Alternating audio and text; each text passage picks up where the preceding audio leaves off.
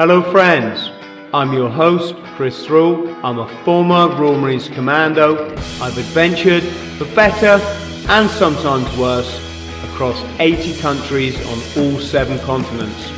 Welcome to the Bought the T-Shirt podcast.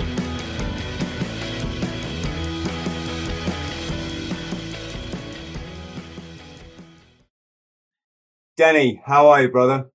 I'm very good, brother. How are you? Yeah. Good to finally speak to you, man, and get a chin wag.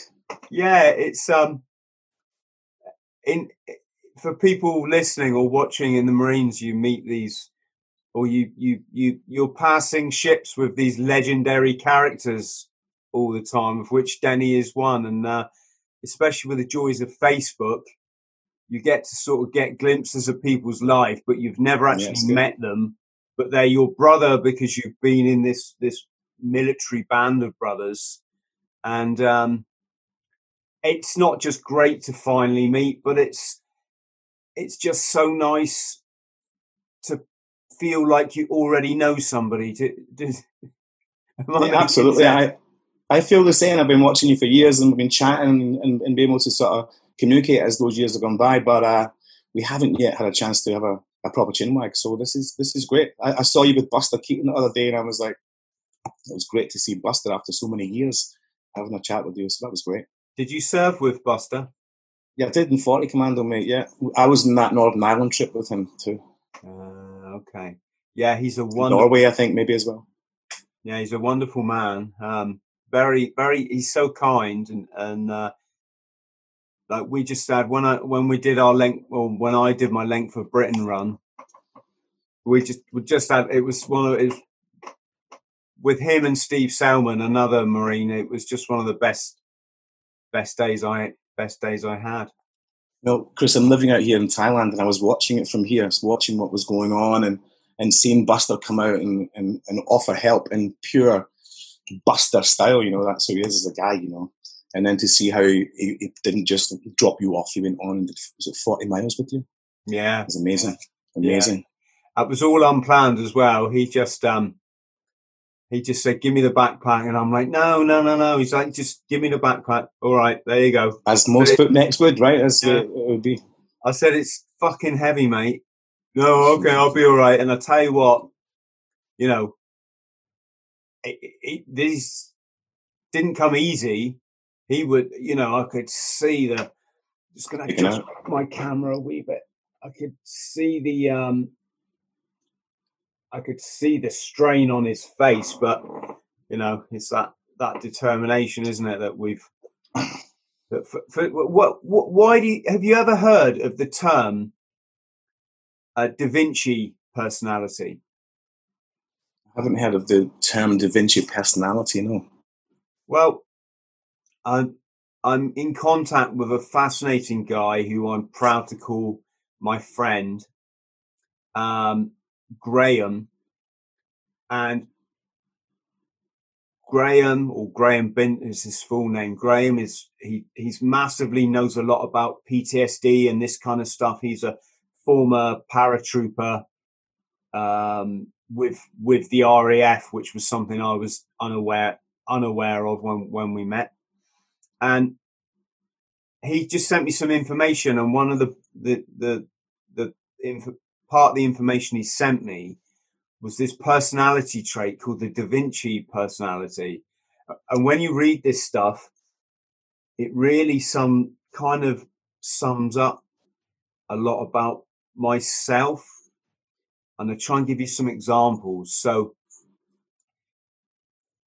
it's people that are sort of quite manic, they're into lots of things and they're excited and they want to get the bulk of a project done, but they might not see the end of it because that doesn't interest them as much. They tend to be, I'm probably sort of guessing a lot here, but I think they tend to be misunderstood by their peers. It's a lot of, I probably should have prepared myself better, but I just think there's a definite personality trait in the Marines of I wouldn't say all Marines are this kind of personality, but certainly there's a lot of interesting characters, aren't there? Well, there is a lot of interesting characters, and as you were describing the Da Vinci personality, right? That's what you call it, Da Vinci. I'm thinking, okay, I'm definitely one of those for sure.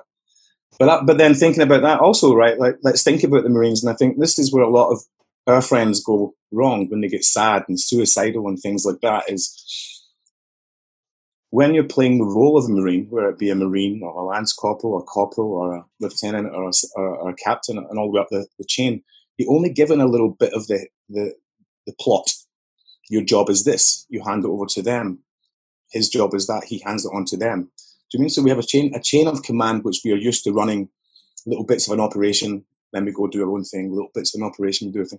So that personality, as we were talking, makes me think like that. You know, like we as disciplined men working together in unison, we're only ever trained to do one little bit of something, not the start, not the finish. You know what I mean? Yeah. Making sense there? Yeah, very much. Because we get lost in civilian life, I think most of us. I was just looking into the timeline of where we are now. I joined in 1989.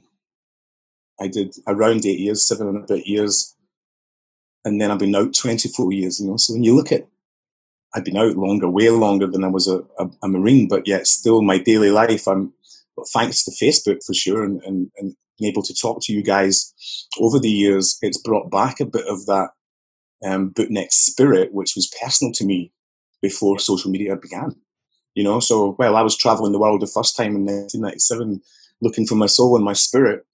Didn't have Facebook, didn't have any communication with bootneck. So the commando spirit that was in me was something I was trying constantly to live with. But it's tough when you've not got that same team working on that same mission or that same goal. I think I tried to forget it. I mean, I didn't purposely try to forget it. It just, the Marines literally wasn't a part of my life for, I'm going to put an arbitrary figure here now, but say 20 years, right? Yeah. Part of that was that, you know, I don't want to say I left under a bad light. That's not the right term. But I got so fucked off with it in the end. When I was, me too. You know, I was trying to leave to run a business and better my life. Yeah. And when this wasn't everybody, but certain individuals just were like, "What the fuck you doing? Fuck that, man! Stay in the Marines." You know, fucking and that. I mean, that in itself wasn't the biggest problem. It was that people would like purposely put you on duty, knowing that this weekend I had a big business presentation to go and give or something like that. Yeah, you know, get in your way. Yeah, and I just started to sort of see the Marines. It's just a job like every other. There's good people, there's bad. You know, we can't just harp on about the fact we got a green beret like 7 years ago, and that still makes us like a special person. You know, times change, people change. You've got to move on, right? So, don't you think that everyone who left the Corps kind of under the same dress, right? We all left the Corps because most of us left the Corps, except if you retire and you go out gracefully and all these things. Most of us left the Corps saying, "Fuck you, that's it, I want nothing to do with you fuckers, I'm fucking sick of it," in a sense. But the institution continues on, man, and it doesn't matter how we aggressively disagree with the way it went on. We're no one, you know, we're just little souls who just have to move on and let that continue on, because the role of the Royal Marines is a lot more important than the role of us finding ourselves, or, you know, that's when we started reassessing things and looking for a life outside the Corps. And that was naturally at the time for us to leave. Otherwise, we'd still be in the Corps, mate, still banging it out and speaking in a funny song. Well, fate, like you said, Facebook came along for me and changed everything. I started to realise, like, I knew a lot of nice people in the Marines, you know, and they were starting to come and friend me on Facebook, and the odd one would pop up and I would friend them, so I said, the guys, you know, a lot of you are where I live. Let's get together for a beer. Come on, let's stop. I felt I feel like Facebook is being a bit childish. Hmm. You know, it's like we're real men and women, but in the Marines, obviously men. Let's just meet up like adults and stop like liking and, you know, tickling and giving thumbs up and all this stuff. And it was actually an interesting experiment, because what happened is I started a Facebook group, and because I left the tick box like open, like anybody can invite anybody, I woke up in the morning and there was 2,000 people on there. Oh, wow. Right. So my, 15 guys in a pub catching up had now gone to 2,000 people, and I had to start. That's amazing, mate. Well done. Yeah. Well, I had to, organize a proper reunion. Right. Yeah. And the point I'm getting to is, through this process, a lot of the pride came back to me of what we achieved back then. And you only get one life, and it's okay to be proud of your achievements. That's okay. It doesn't mean that you're a warmonger or that you believe in this, the project for the new American century and all of this sort of stuff. Which is all very interesting, and revelations of this sort of stuff came way after my military career. When you look at why wars are caused, and you can go back in history all the way through the world wars into way before that, you can see that these wars were politically, economically, or a monarch wanted some land. That's just the way it went. I didn't join the Corps for that at all. I was 16 years old, 15 when I started the process. And I was done with what I was living. I was done with my family. I was done with my friends, even though I loved them dearly. I didn't want to do that. I wanted to do something different. I was a young Catholic in a sort of just outside Glasgow area. So the areas were divided into Catholics and Protestants. We went to Catholic schools and all these different things. So it was the 70s, man, when I was born. So it was the IRA was a big thing. So by the time I get to 1988, when I'm applying for the Royal Marines, most of my family stopped talking to me when I was accepted.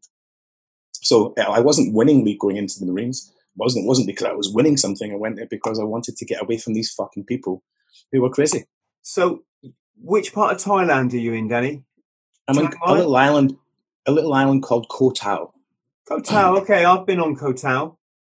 Yeah, we've been here 8 years now, man. Yeah, I've literally just right there. There's a video of me diving on Koh Tao, the days when we had to make videos. Yeah. The reason I'm asking is, do you meet many IRA men? I've met a few over the years. Yeah, for sure. I ask you that because when I worked on the doors in Hong Kong, I would meet them, and sometimes it went really well. As in, connection is if you can't connect with people, the world's fucked, right? Yeah. And other times it was like, fuck off, you British cunt, basically, I'm just both fair enough, like at the time, both fair enough, depending how angry that person is at that time and what your role will be when you meet them. Like at the end of the day, I've got to admire the warriors who fucking did what they did. It's disgusting what they did, but it was still the human inside them still had to do it and then deal with the conflict afterwards. Just like us soldiers are finding out now, so that was their war. It's a different gig. Yeah. Same as the Muslims now, my sort of bottom line is, if you don't respect your enemy, then that how can that be good? Yeah. You don't have to have looking at your enemy, which looks like your brother, is daunting. Mm. And have you ever had the chance to sit down with these guys and talk about the troubles? Yeah, absolutely. Most recently, even just the last year, I came across a guy. We sat down for a long time. He thought I was saying snidey remarks behind him. So even though we'd become friends, he was still mistrusting. And we took an hour away one day to discuss all this before it got out of hand. And he was just misinterpreting things I said. He didn't realize that I have no political or any hatred towards any of the Irish people or even the Iraqis, or the Muslims anywhere that's fought against us. That's not who I am. That was something you and your government were fighting against, not something me. I was a soldier at the time. I wasn't a leader. I was a soldier. And my job was to support my mates and make sure they were safe and get them home. End of. That was it. No political, no religious views on it. it was a massive eye-opener going to Belfast, West Belfast, and seeing Catholics and Protestants running around sniffing glue. The state that people were in, you know, it was sad. You know, I'd never been to Ireland or Northern Ireland, so I had a sort of maybe a romantic view as a kid, listening to my family singing songs and saying Free Ireland and talking about the good times. But when I got to Belfast, it was far from that, and I was disgusted with both Catholics and Protestants, the way they were conducting their lifestyles in general, not necessarily everyone, because that's not how you do society, but certainly the people who were attacking us verbally with dog shit and all that sort of stuff. You know, it's pretty disgusting stuff, man. And it's a shame that your society would get to that point when, you know, the guys who are sent there to stop you guys fighting with the guys who end up becoming the victims of hatred. I don't think people quite can understand, unless you've been there, the level of hatred. Just the level of hatred. I've never seen it anywhere else in my life. That was bad. From 4-year-old children that are too young to know anything about, you know, life other than how to put a bloody spoon in their mouth. It's an adventure for them. This vitriol, is that the right word? You know, utter hatred. I think, thankfully, it's changed a lot. You know, that was back when we were, it was 92, we were there? 92, I think, 92, 93, something like that. 91, 92. Can't remember, 92. But it's changed a lot, man. That was 17 years ago, right? So, is that 17 years? 17 years ago, so you more than that, even. Then you've got it 27 years. Denny, the reason I mention it is that, you know, because of my YouTube channel, I get approached by a lot of people, and it's, I think some people misinterpret when I say I love everybody, and I'm not going to make judgment on the Northern Ireland. It's not my fucking job to make judgment on it. How could I? You know, I can tell you what I think of it and my experience. Yeah, but you're a very open-minded person, Chris, and that's why I love you, and that's why I'm drawn to look at you and watch you more, because you have that openness. You've taken your time out to study yourself in self-development in an enlightenment sense. So you can understand what it is you're saying, and I can understand what it is you're saying, and I could stand by your side and we could argue that case. But when you've stopped thinking about something and you've left it with hatred, then every time you think about it again, you're going to begin with hatred. And I think the art of forgiving someone and being forgiven is something that's not really understood, even though, like, it's Christianity in its truest sense, maybe as well as Islam, is their truest sense is to be able to forgive, and to be forgiven is the basis of the fundamentals of the religion. It's the hardest thing for people to understand. But like you, I've had people who've done things to me, and my choice is I avoid them. I don't go and reopen that conflict. I don't go and try and apologize and make it better unless I really liked them and I was drunk the night before, I did something wrong and went too far. But if someone's gradually disliked me because of my moral values or because of who I am or who my family are or anything like that, it's a lot easier just to give them peace. Don't aggravate them. Don't let you be the source of their aggravation. And sometimes it's lonely, but it creates peaceful life. And then as years pass by, when you see them next time, they've lost their anger. Yeah. You've remained with your self-control, and a new relationship maybe can start from there, you know. It's so, this isn't about like accepting that people have done disgustingly horrible things and saying, oh, that's, it's not about that. It's about setting your soul free and letting go of that anger and understanding a situation from from a holistic perspective. Why do people behave like they do? What's going on in their lives, in their minds?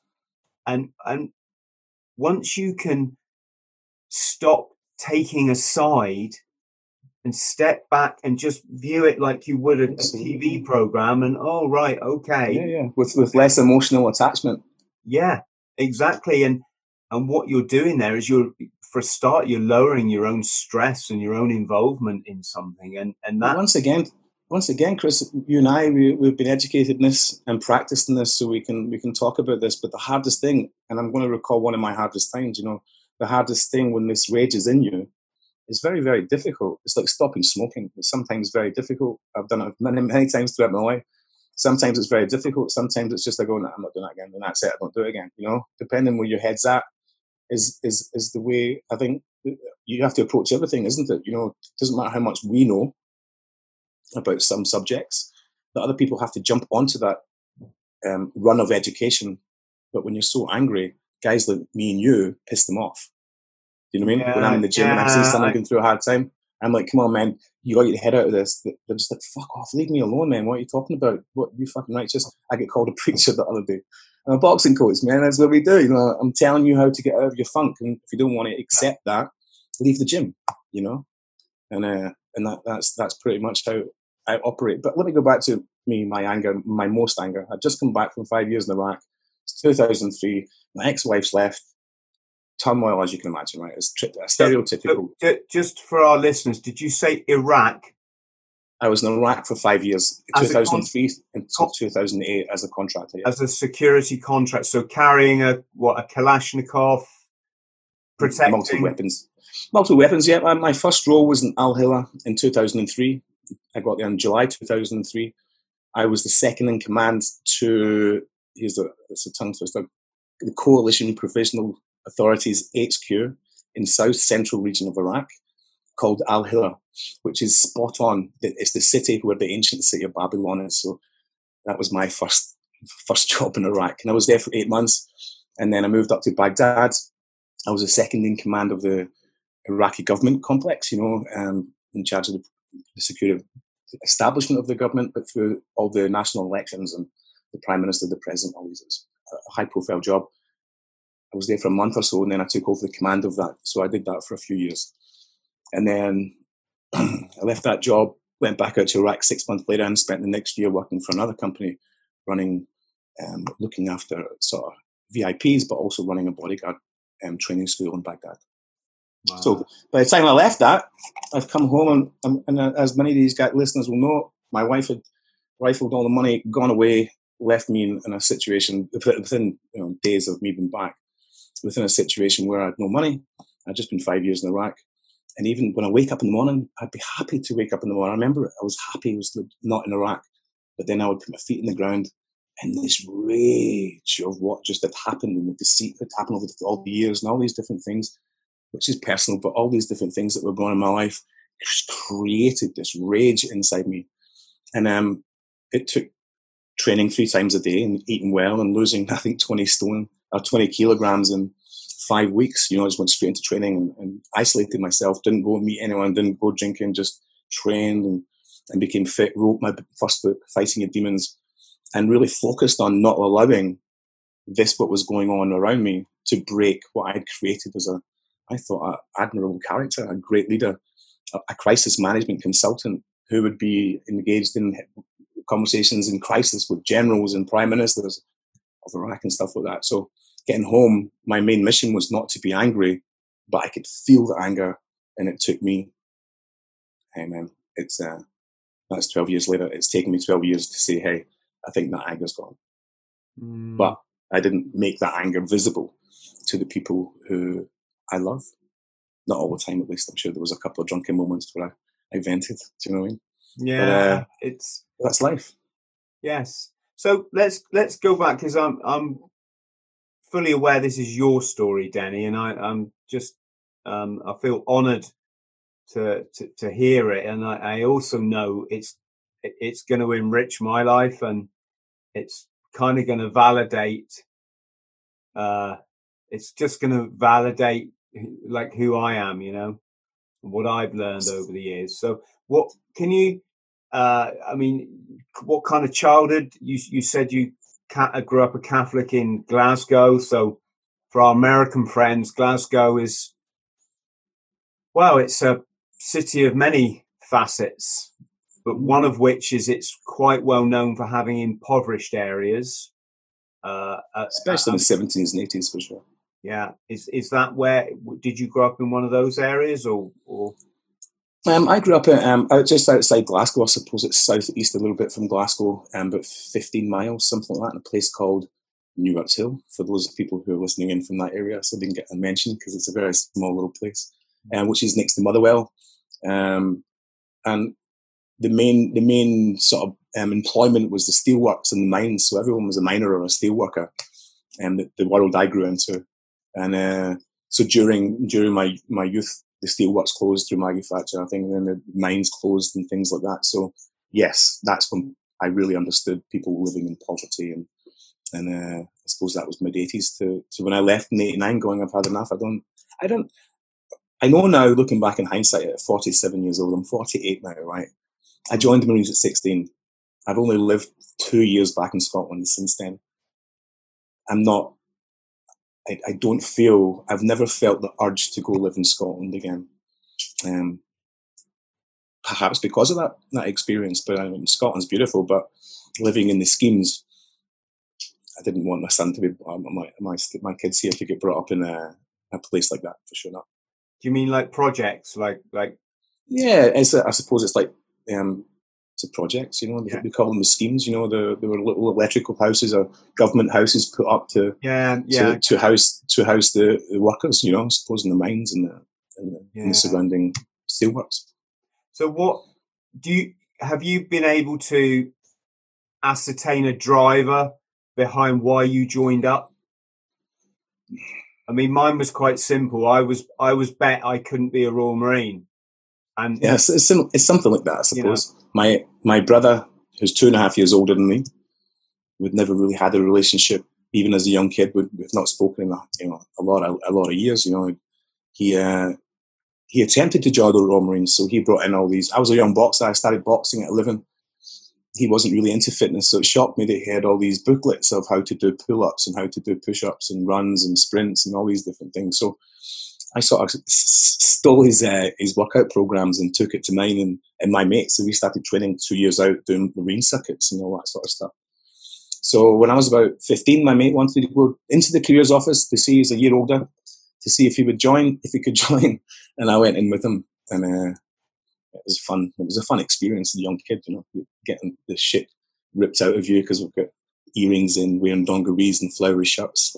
You know, it was funny, man. It was one of those funny moments that I went into the army place with them, I went into the RAF place with them, and then went into the Marines and Navy place with them. And I just thought it was hilarious, and yeah, I want to be hanging out with these guys. That was brilliant. So I walked away from that moment going, all right, I'm going to be a Royal Marine. And then I approached my mum and dad to sign papers off for me, which they were reluctant to do. And I was like, man, I want to do this. And then I think PRC was in November 5th. I remember November 5th going down on a bus from Glasgow to Lympstone and seeing all the fireworks going off. So I always remember it was the 5th of November. That was the day I went for PRC.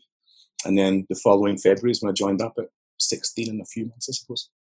16? Yeah, man. Were you 15 when you did your PRC? I think I turned 15 at the end of June. So what was that? June, July, August, September, maybe 5 months, 16, 5 months. And then 3 months later, I joined 16, 8 months. Yeah, that was my only mission. I didn't want to do anything else. But the thing is, you know, that I had a driving force. That was your point, right? What's your driving force? It wasn't to fuck my brother off. I think my brother thinks that, you know, a bit jealous that I had such a good career in the Marines. It was because I was boxing. I'd already had 10 fights. I won my first 2. Had a great coach, really inspired. I was going to be world champion. I was certain of it. And then I lost 8 fights in a row. As a youngster before the age of 16. So by the time the Royal Marines came up, it was like, get me the fuck out of here. I was embarrassed, you know, that I'd been to boxing all these years, but I have 8 defeats in a row under my belt. And I was quite happy to say goodbye to everyone. I think maybe deep down I was just embarrassed. How was your home life? Was it stable? Was it happy families or? No, you know, no one likes to speak too harshly about their parents, and so before I say this, you know, I've made peace with them because, you know, it was a hard area. It was a tough area. Yeah. My dad was an electrician. My mother, and an alcoholic. My mother is still a manic, clinically depressed person. Never really got a chance to have a quality of life outside that way of thinking. So, you know, looking back in hindsight, I can understand their suffering. How they brought their kids up isn't how I brought mine up. They believed in corporal punishment and beatings. I don't and haven't ever touched one of my kids, not one time. You know, not even a slap around the bum. You know, none of that nonsense. It was all about sitting them down, making them realise what it was and what they are doing, and devising some punishment away from their easy life they have. You know, But, so yeah, it was violent. It was violent. My dad was drunk a lot. Mum was depressed a lot. I didn't do very well at school. And my brother ran away twice when we were kids. Gives you an idea of the sort of nonsense that was going on. I'm just trying, because I'm passionate about young people. That's why I paid £12,000 of my inheritance I got when my mum was poisoned. She died of asbestos poisoning, Oh my goodness, yeah. And no, this isn't it's no. Your mum, unfortunately, so many others. Yeah, but so £12,000 of the money. She didn't leave a lot of money, but £12,000 of that money went to pay off my student loan. Which is another massive government scam. It's not even a government scam. It's just a corporate scam. I'll talk more about that. Scams all over the place, man. Yeah, talk more about that another day outside of Denny's precious time. But yeah, I'm passionate about young people, so I thought I studied youth work and get a lot of young people watching my YouTube channel. And I want, I'm just doing for these guys what was never done for me, Denny, which is telling them the truth, because if you're not told the truth, you'll grow up with a very let's just say incorrect view of life. And when you've got an incorrect life view, then things like alcohol addiction, drugs, abuse, domestic violence, all of these will then play a factor in your life while you try to work out why the life that you're trying to live isn't like the one that people prepared you for, right? Yeah. And why didn't they prepare you? Well, because people run off their own egos. They will do for you what does them best, not what does you best. And so the reason I'm asking Denny about his background isn't to, to dig gossip or whatever. It's so that with all of my guests, I can show this kind of framework, particularly the military guests, of why we joined up and what were the reasons, and hopefully just paint a clearer picture of what life is really all about and how it Let's works. just pick up on that, Chris. You mentioned truth there, teaching the kids truth. And in the boxing gym, that's what we're doing, right? Well, I don't really teach too many kids these days because I'm out here in Thailand and we've got a sort of specific clientele. And I work with pros a lot more now than I do amateurs. So when guys come, it's very specific what they're doing. And with the guys I've got here, it's a sort of maintenance thing with professionals who live here and teach scuba diving, right? So my world's different, but bringing up the kids and working with the kids in the gyms around the world, which I've worked, right, in Australia and Scotland, of course, as well. Teaching the kids the truth. I've always been like, I see the guy you're talking to. This is the guy that walks away from here and meets the next person. There's a lot of people who will speak like this now and then walk away and not even be the same personalities that we are talking right now, and meet someone else and be like, oh yeah, no. And that's everywhere, right?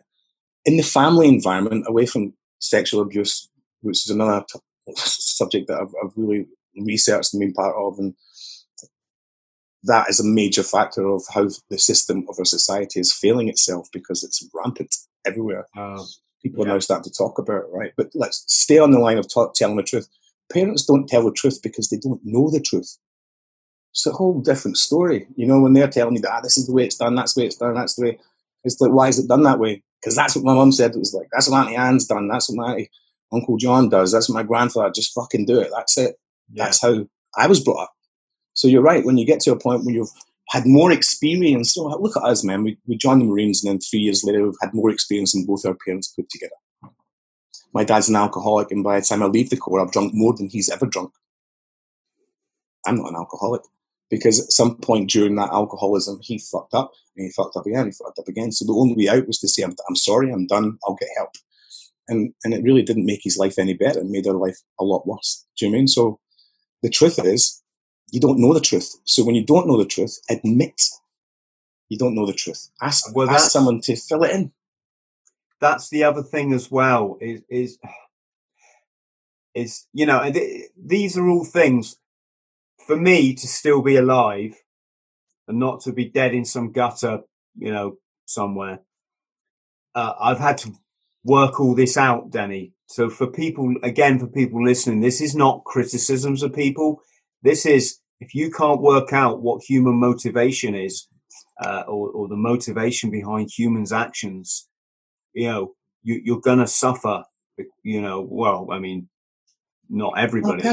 On a personal note, though, right? So when I left the Marines, as I said before, it was like, I'm out of here, I'm going to live my life, I'm going to do everything I dreamed of. I left from Colchester, right? So I'd gone AWOL for a while as a political statement at the end of my career. I'll talk about that in a second too. But when I decided I was leaving the Corps, in my mind, I got a 5-month soldier-on sentence in a court-martial. And off I went to prison. And I wrote to the Major General who was involved in this incident that I was involved with that got me to go AWOL in the first place. And I said to him, man, I don't want to be that Marine who comes back out of prison here and then goes AWOL every 2 weeks until you throw me out.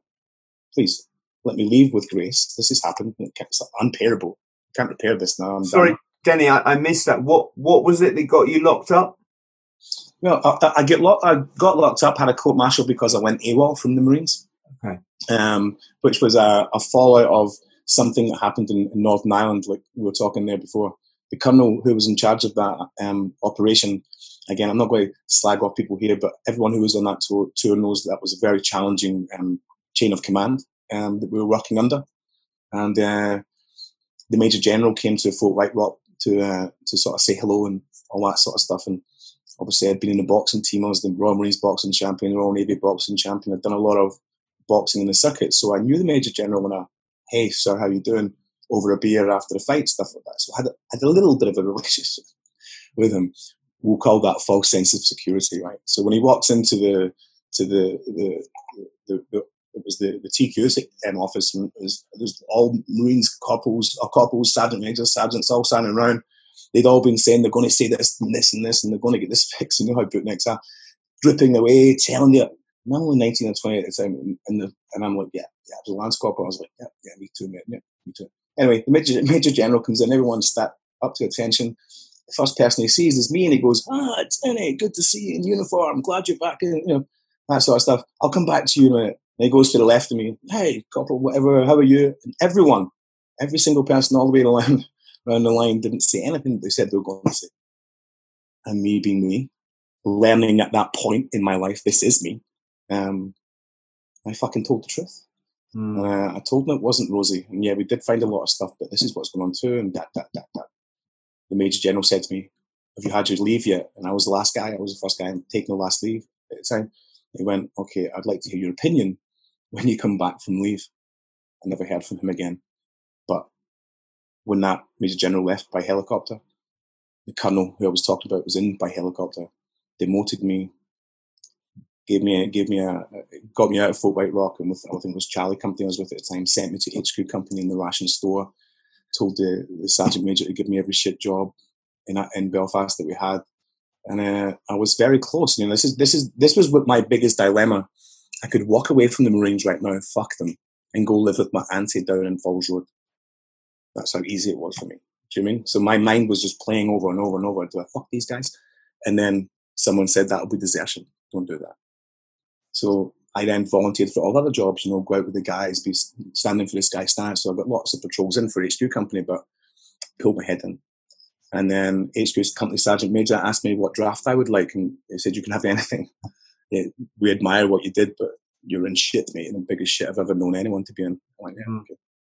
He goes, what do you want to do? I went, I joined the Corps to be SBS. That's all I've really had a focus on, and I said, but is Diego Garcia unavailable on this draft list? And he goes, no way, fuck off. I was like, okay, and draft me to pool then so I can begin the process of selection, be down there at least. And he goes, okay. So they flew me out of Ireland, done my leaving routine at 40, went to pool just before the guys got back. They did all of this just because you told some boffin that yeah, I told them the truth. Were a bit shit. That he was charging people for this and doing this, and these guys had been attacked, and this is their follow-on. This is how they did it. That was the decision. He said it was wrong. Gave them all, charged them all, almost put them in prison. He was just in my opinion, he was the worst leader I've ever met in my life. Not just in the Corps, but the whole spectrum. Anyway, so I remember the sergeant. So he comes to the Fort White Rock And the RSM calls me, I've got to go there immediately. And when I get in, this is a true story, the RSM comes running at me with his pay stick to stick me in the fucking chest. I'm a boxer, right? So it was just natural instinct to just turn and move his pay stick. He went flying, mate, landed on his face, on the floor, which didn't go down well for me either. So by the time I got to see the colonel, I can hear in the office, the colonel's going crazy. He's going crazy, shouting about me, and I've got Chris Kane, the sergeant major, in the back, going, "Daddy, Lucian, mate, keep fucking camped outside, fucking nothing. just be there. Just you're a Marine. Look forward. Just take what's coming to you, and it's all going to be all right." I said, "No worries, I will." But as soon as they got me in, they opened the door, and the RSM says, "Quick march, left, right, left, right, left, right." I didn't do that, mate. I just walked in slowly, and they made me go out again and do it again and do it again. And the third time, he realised, "You pushed me too far, man. I'm willing to go to jail now for this truth that I've just told, because that fat cunt is excuse my French, that fat guy is misleading to us into danger, in my opinion." So he was raging. I was just disgusted with the fact that he could wear a green beret and be that overweight and miss his BFTs, all that sort of stuff. He said, "Do you think you could run this unit better than me?" And I just, yeah, I could. Of course I could. Anyone could run it better than you. And that was it. That's when the strike came off, and that's when I was told to go away. Wow. So when that happened. So I went to pool, and I got in. Pool whacked me straight into another couple of great captains down there, and it was really looked after when I got there. The guys in the Corps looked after me after that. It wasn't like I was the bad guy at the scene. Anyway, they put me in the dive store. They started putting me on courses and all these different things, get me qualified so I could assist the guys and wherever they went. And then I got a message from my mate from HQ telling me that the colonel who was in Northern Ireland is now a brigadier with an OBE, and he's found a draft for me in Camacho that I'd got to go and do. So when I heard that, I went AWOL and didn't come back for 8 months. So basically, for speaking your mind,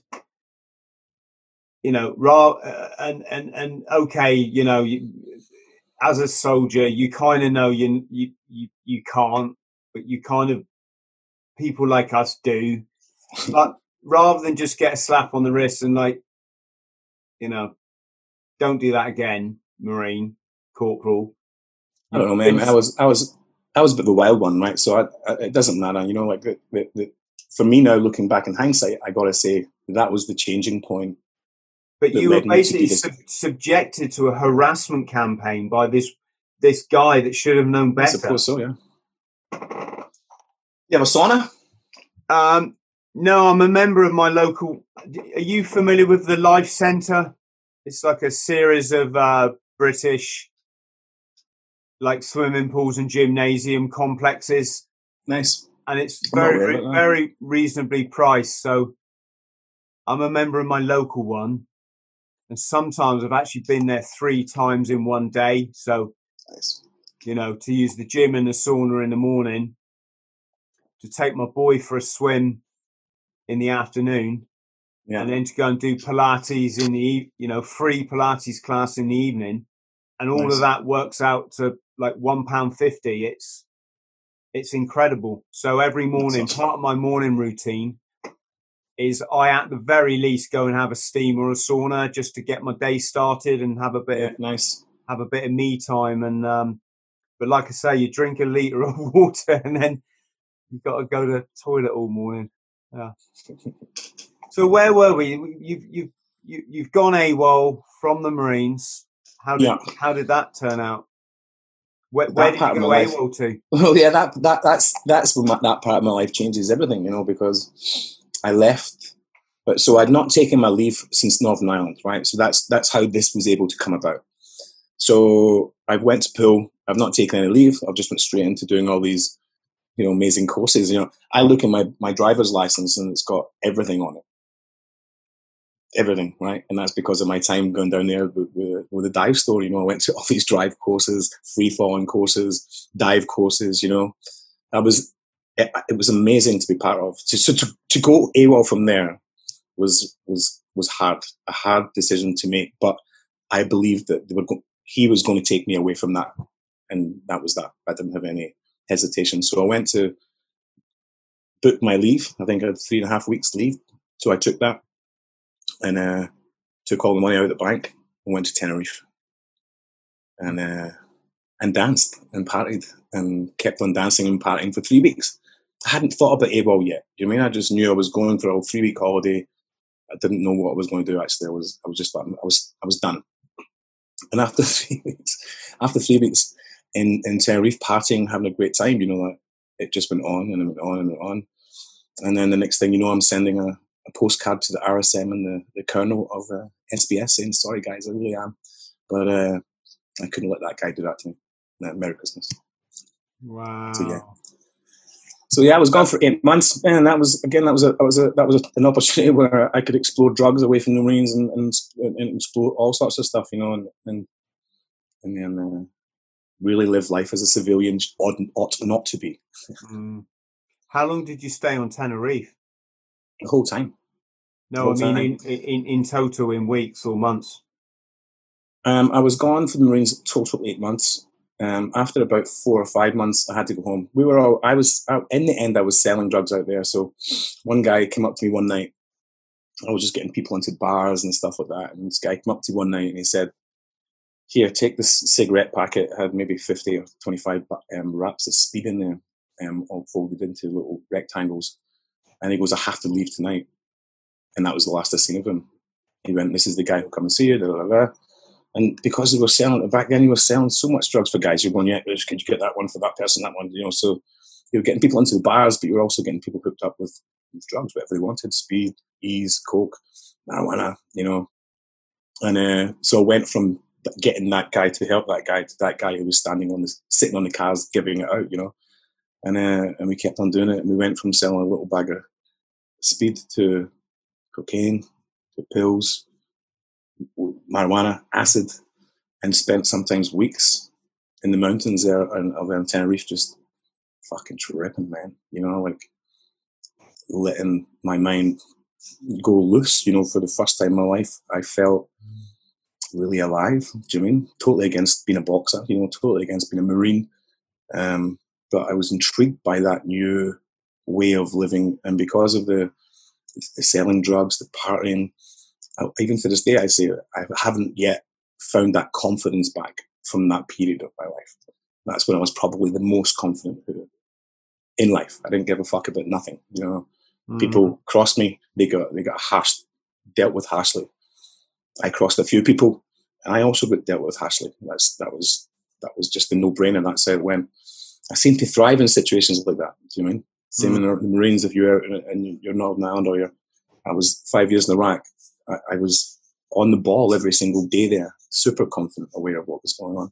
In civilian life, other than that time when I was selling drugs, I find it tough to go back to that same sort of confident, go-lucky, get things done, get attitude, because it's a little bit more complex from a civilian, isn't it? You've got to take into consideration lots of people's emotions and their reactions to things you say, how you say it.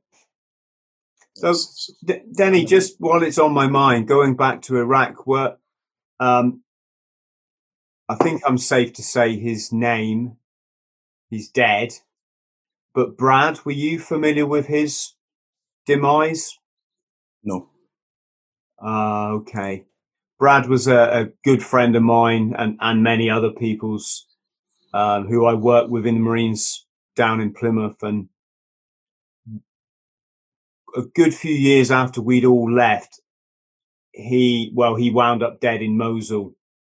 Didn't wind up dead in Mosul. He was leading a convoy, him and another Marine, and they were ambushed by, I don't even know who they were or what you'd call it, but let's say rebel fighters.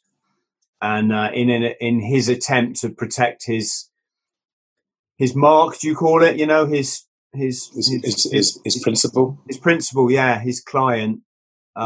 He was shot several times, and it was kind of funny because I mean it really was a case of live by the gun, die by the gun. You know, he'd done a lot of this private contracting around the world and security guard sort of work. At one time I was in contact with him. He was working on a diamond mine somewhere in Africa. And he always used to say, things used to get quite serious. Yeah, I just wondered if you'd cross paths with him. I had not, mate. Nah. Yeah. I didn't even know about that. Yeah. Most of my time, I was really fortunate in my roles in Iraq.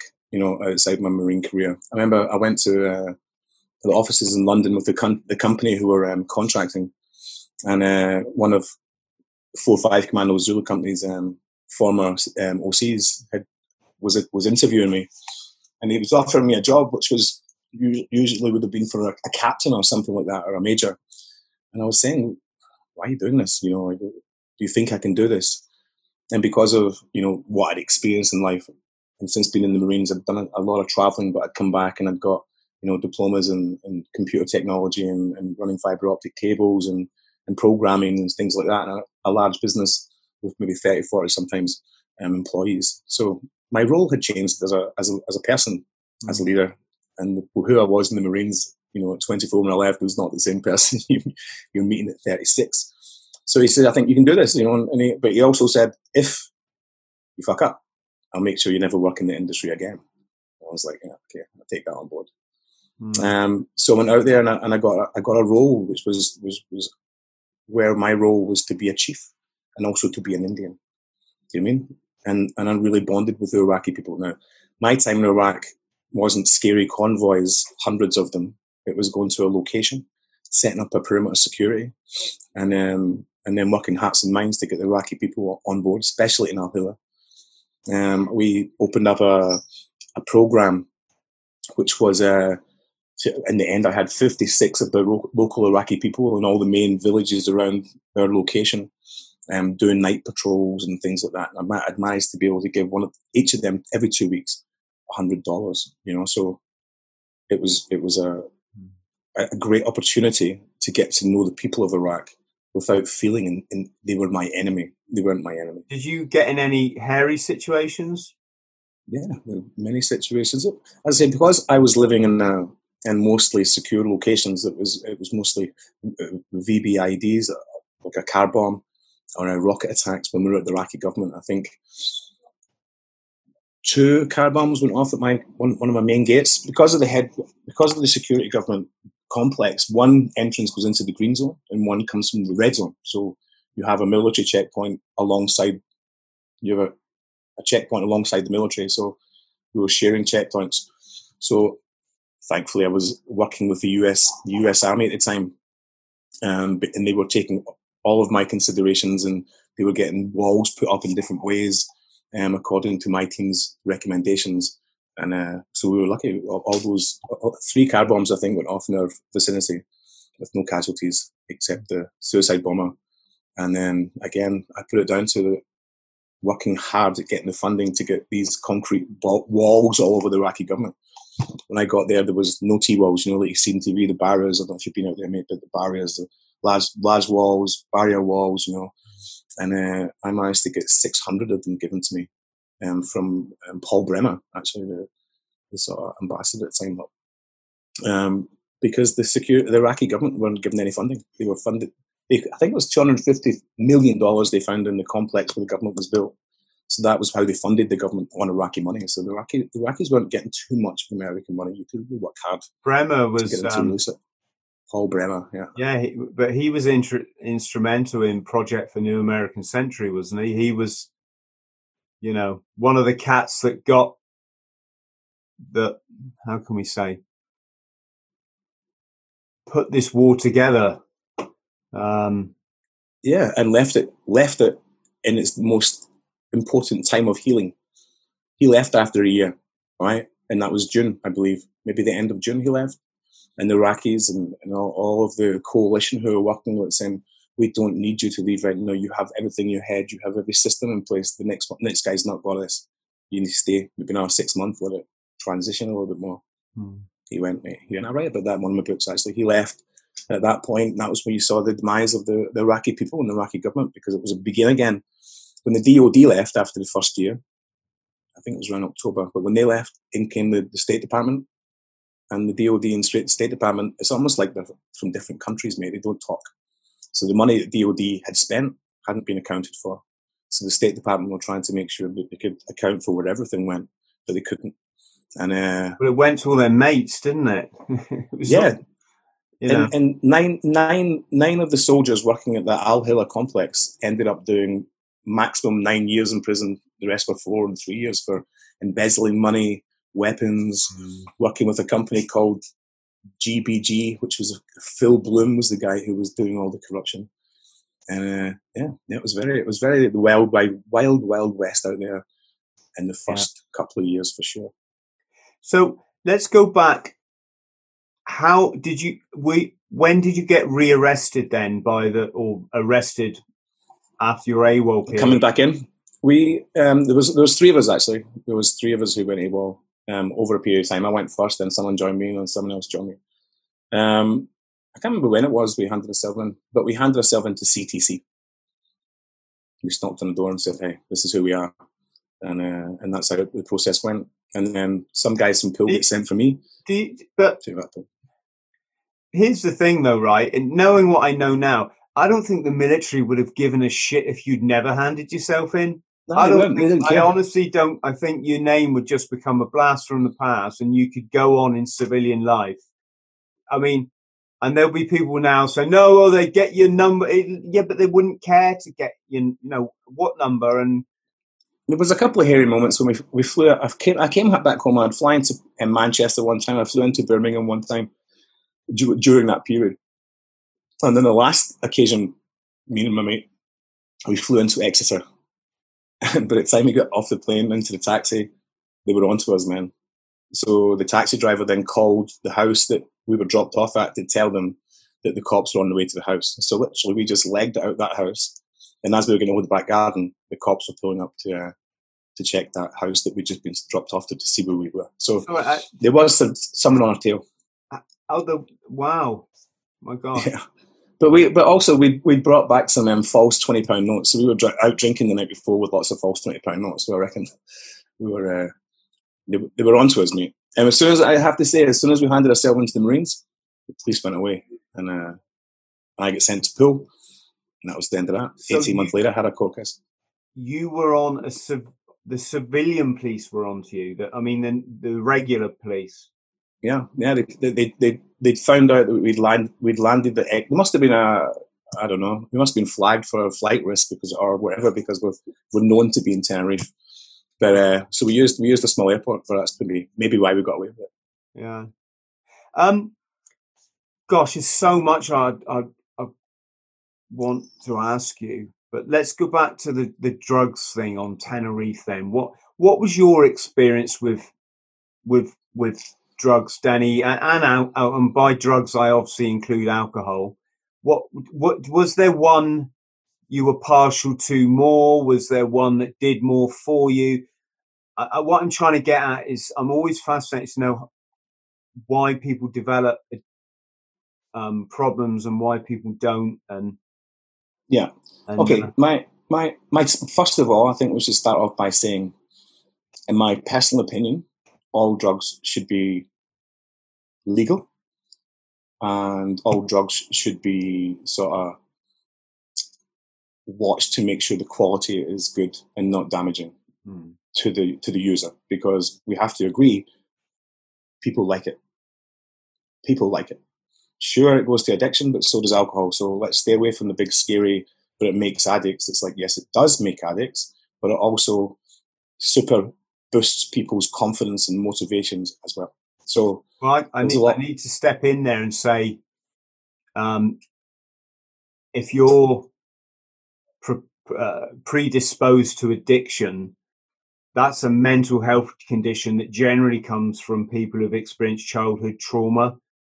And even though the drugs might manifest that in you, I'm always saying to people, drugs can't cause addiction.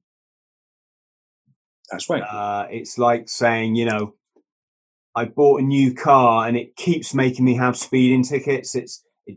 But look at Chris. When you were at your lowest point, you knew at one point that you were going to the lowest point. You didn't pull back. You went, "Fuck it," right? Yeah. Oh, me too. Me too. Right? I remember the moment I knew I was on a ride and I had to see it through to the end, and death was a distinct possibility. Yeah, this is what I'm saying. I was predisposed to I couldn't. Someone who doesn't understand this would say, well, why didn't you just step off the ride?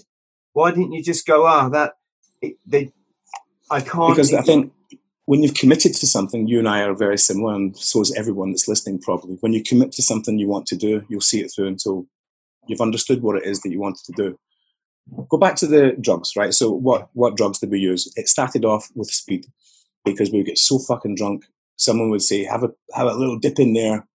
And then all of a sudden you weren't drunk anymore and you could party a little bit longer. That was my first introduction to drugs in Tenerife. Mm-hmm. So that would be like your back pocket, just in case you get too drunk, sort of thing. Then it became, of course, you're doing it a little bit more. Before you go out, you're doing a little bit, and then before you know it, you're buzzed all day long, right? Marijuana was part of that. So when we went back home, it would be smoking weed to bring yourself down. And that's how it went on for weeks and weeks. By the time I was given the party drug of speed, I no longer wanted to take it because it was making money. I didn't want to use it. So I went on to pills, Ease. At the time, there was some nice Ease, So for us to say, what's my drug of choice would be to take a very good pill, an ecstasy tablet, and hang out with my best friends until it wore off. That would be a beautiful way of spending the day, drinking champagne, having a few joints, having a laugh, a few shots to bring it back up, bring it back down. Yeah, that would be definitely how I spent most of my time, taking drugs. But when I started selling them, they were coming in bags of 10,000. So just taking a handful of them for you and your mates didn't even matter. So we were taking them sometimes 3-4 a night, 5 months in, you know what I mean? So by the time I've been there maybe 5 months, I can't remember the specific dates, but I decided I'm fucked. I looked in the mirror and went, skinny, lost all your muscles, you look kind of tripping look at my face, going, wow, you look evil. I'd already contracted a couple of sexually transmitted diseases that I didn't know what the fuck they were, so I was in a bad way. Do you know what I mean? So I bailed. I went home, took my girlfriend at the time with me home, stayed in Scotland, went to the boxing gym for 2 months, maybe even a bit more than that. Got fit, got healthy, got off all that, didn't even smoke weed, didn't drink anymore. And then went back to Tenerife to see my two mates who were still AWOL, but they were both fucked, like real bad junkies, man. And two mates, civilian mates, who were also running the business with me. And we went from having, I don't know, £10,000 in the kitty to buy anything we wanted, to having 10,000 owed in drugs. That's what happened when I left. It just went downhill. So I had to spend the next 6 weeks getting them out of that debt. And then that's when we pulled the plug, and that's when we went home. I can't fathom how you had the foresight to take yourself out of there, because and get yourself in the boxing gym and start eating and basically stay away from the drugs. I've had boxing in my life since I was 11 years old, and every time I've realised that whatever stage it is, I'm broken, I put my tail between my legs, drip my ears, and walk into the boxing gym where the people have always been doing the same thing for years and years and years. And you walk in and they treat you like I've been doing it since I was 11 years old. You're going into a gymnasium, you're 26 years old or something like that, 20, 24 or 23, I suppose, as Marine. Well, maybe 22. And they're looking at the state of you, but they've seen it happen over and over and over in their life. But they didn't expect to see this Marine hero, boxing champion, always coach, all these things that who I'm meant to be and who I'm always supposed to live up to. When you see a drug fuck skinny guy walking in with sorrowful eyes, the ears pinned down and tail between his leg, but he's normally the fittest and most confident person in the gym. So it sounds like you had a massive binge in Tenerife, as opposed to being, in my case, a slave to addiction. No, because I was AWOL from the Marines. I had never intended to be AWOL for a dessert. I was proving a point to this colonel in my, young adolescence, going, fuck you want to fuck with me, I can fuck your core back. That was my mentality at the time. It wasn't anything else. It was just, I knew I had to get away, fuck them. And I found myself doing this and with this environment. joining Marines at 16, being 22 and partying, having hot chicks everywhere, all over the place, it was very attractive. It was an attractive way to spend that period of my life, which was set in stone. I was going to go back. Do you know what I mean? I couldn't go back a junkie. Yeah, you must have met a lot of Marines when you're over, Marines on holiday and stuff. They come and see me. They knew where it was. So the lads would get to leave, and 20 of them would come and hang out with us. Wow. And have you, like, subsequently in your life, I mean, obviously this was 20 years ago, have you had periods of drugs in your life again, or have you done party drugs? Yeah, because of that experience, I don't have a fear or an anxiety over people taking drugs for recreational use. I think it's very normal living out here in Thailand, man. It's illegal to do drugs out here, but there's still drugs around, so it'd be very, very naive of me to sort of not acknowledge that, right? Smoking weed's been part of my life, I suppose, since I left military operations in 2008. So, it's part of my life. I would say that, I'm sort of an advocate maybe for bringing legalized marijuana back into the world. I think it's a great way to release stress. Of course, there's paranoia and a few other things, but look, I went to America and got my medical license for marijuana because I'm a veteran. They gave it to me. Yeah, no worries. That was it. And even the American doctor went, I've never really met a real Scottish person, Scottish guy in person before. I was like, wow. Does that license work in Thailand then? Is it accepted or? Yeah, it does. It works in Canada for sure, 100%. I scored some weed in Canada from one of the dispensaries with that license. Here, I do believe that the Thai government are accepting that license also, but it expires every 2 years, so you've got to get another one. But I suppose my whole point there is, I'm a boxing coach. I'm an artist. I'm a musician. I'm a writer. I don't like having angry thoughts. I don't like being an angry person. I like to be patient and listen to people so I can try and understand them better. I know smoking too much weed can make you fucked, and you can't think and you're too high, but that's because you don't understand it. You're not blending it well, or you're overdosing it. So the way I like to use weed is just a little bit throughout the day, even just a little bit to just keep me artistic and mellow and creative. But you can't take too much of that and then go and talk to people or drive around, So yeah, that's that. Cocaine was probably my hardest drug to get off and caused me the most destruction, for sure. Yeah. No, I mean, there's cocaine. I don't know anyone who's continually used cocaine who hasn't ended up with a severe story of sadness to tell at the end. Oh well, my wonderful friend James English put a post out the other day on social media, and he was kind of inquiring or suggesting how many of there's a massive increase in suicide in Western society, right? And he was saying how much of that is linked to cocaine use, which is rife. I would say most guys who are taking their life is to do with some sort of substance abuse. I would say. I don't know how that goes statistically, but when you're saddest, even when you're most skint, you go and get alcohol. Don't you? Most people do. I'm on the last $20. Fuck it, get a bottle of wine. Yeah. Well, it's self-destruct. I'm at a place now where I'm having to deal with all those feelings and emotions and triggers without anything, I mean, that's what I'm trying to do. So you're totally teetotal now, don't have a drink or anything like that? Yeah.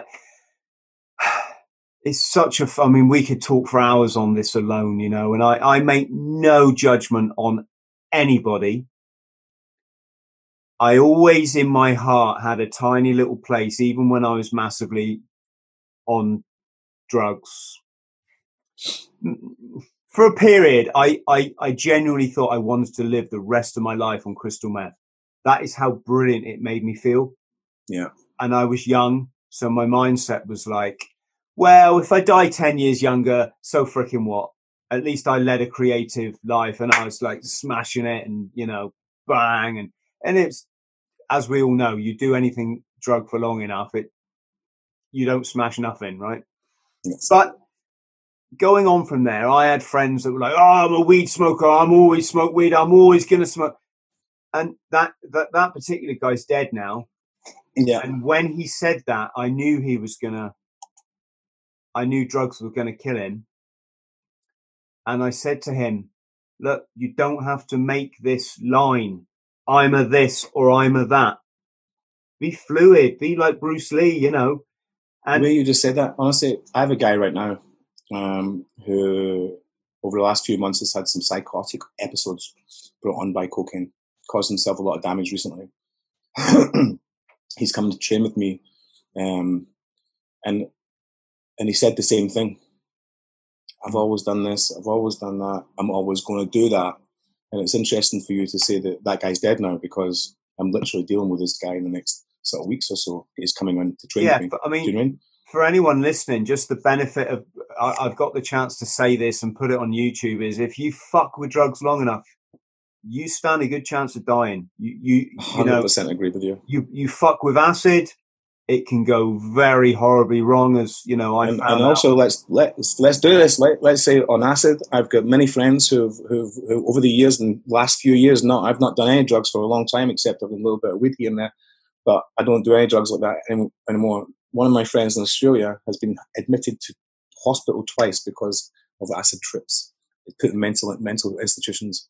It's something to be careful with. Oh, sure. God.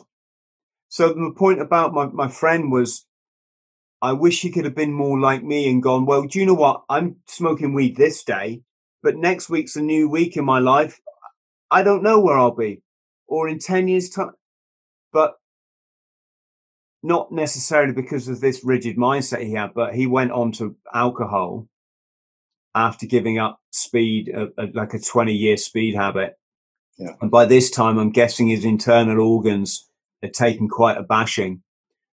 Yeah. And one night, he drank himself to death. Literally, he went out to celebrate. It was actually his mum's birthday. And in the morning was in such shit state, all his organs had started to fail. Got him into hospital, and he died about a week later. I'm sorry to hear that, mate. Well, let's not say any names, but you're probably aware another best mate of mine. Me too. Yeah, just drunk himself to death. Yeah, and this is really. And there was no he's our friend. There was no talking to him either, man. There was no getting through. It's not just there's no talking to them. It's that people around are in such fucking denial of what an evil drug alcohol is and what alcoholism is.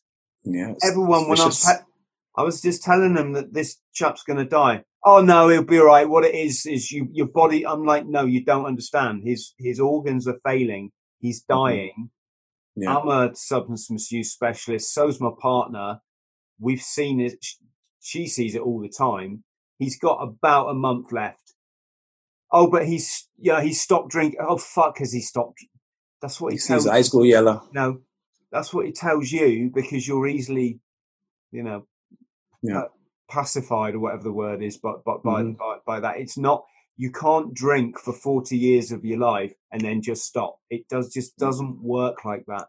That's right. You possibly can if you go to something like an AA meeting where it's quite rigid but the natural cycle is lapse and relapse, and when your organs are failing, you can't afford to relapse. It's just that simple. But you haven't got the wherewithal up here to be strict with yourself and not drink, And so the point where I'm at is I am now at that point where I'm living the life that I always secretly thought I at least wanted to try it, Danny, I wanted a period of my life where I don't take drugs, including alcohol, and I'm out training, and I'm trying to be a good father, and and so I have a lot of emotions and feelings and triggers, and I have my anxieties and my stress like everybody else. It's only now I'm having to find the completely spiritual way of dealing with it, to stop. How do you find that? What's your technique to keep it spiritual then, in that sense? Well, the first thing I say is nothing happens in a day, Danny. Yeah, it's not like you can read a book and bang, I can deal with it all now. I've got certain patterns in my brain that have been created over drinking and taking drugs for 27 years every single day, that I'm now having to try and reverse through learning and practice, right? So we're talking things like subtle meditation. Okay, so but specifically, what is it you're trying to reverse? Because is that a feeling when you were drunk you had about certain things that now you're not drinking so much, you're changing your perspective? Is that what you mean? Sorry, I'm just pausing there because it's telling me my internet cable's on, but it's gone away again. That's fine. No, I can give you a specific example. When you drink for 27 years every day, what happens is you suppress your body's natural chemicals. And so your body's ability to, say, manage stress, you get stressed, right? Yeah. Your brain does something. Let's not try and be scientists, but your brain does something to control that stress. Otherwise, you're going to burn out, right, and die.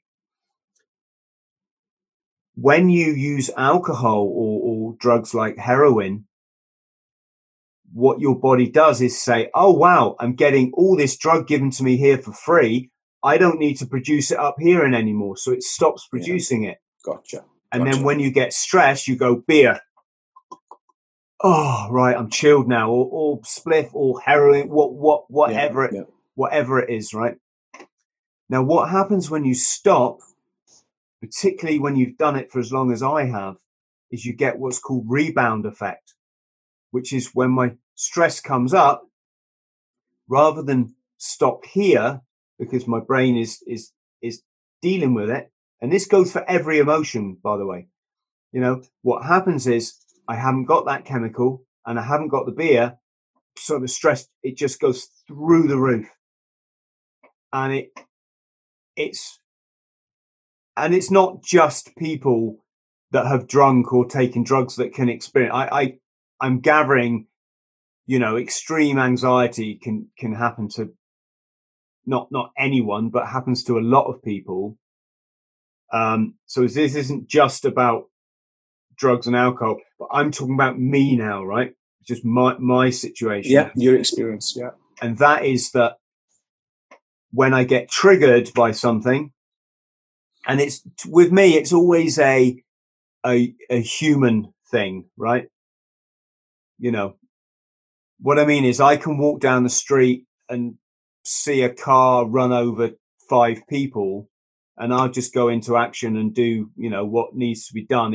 I don't have any, that doesn't trigger off any emotion in me like it like it would in most. I agree. I think I suffer a similar system of thought.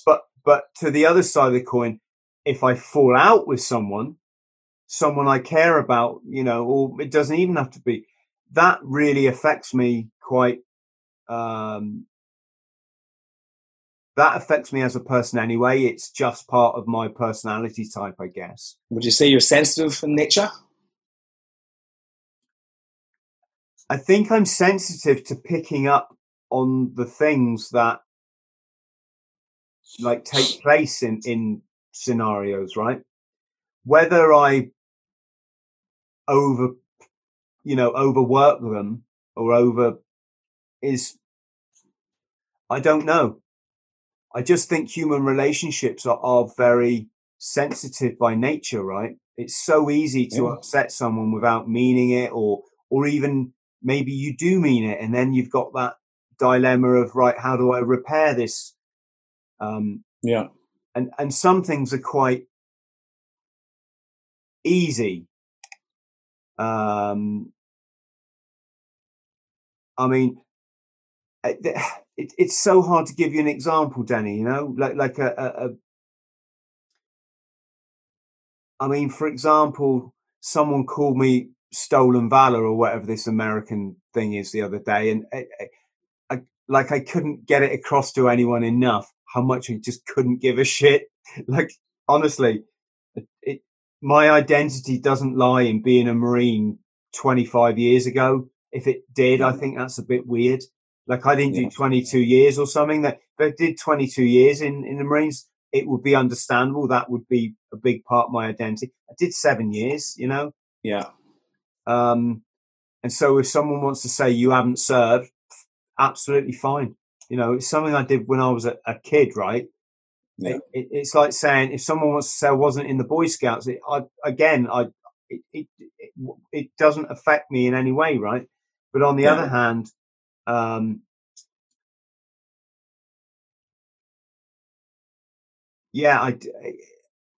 can't really give you an example, but what I will say is, as I've got older, I don't necessarily think this shit gets easier. No, I don't either. I don't either. You know, it would be lovely to think. I hear a lot of my friends have got PTSD, they've suffered PTSD and all these different things. I've never been diagnosed with anything like that because I've always moved around the world, you know. In my deepest, I broke my face on a motorbike accident 2 years ago, almost died.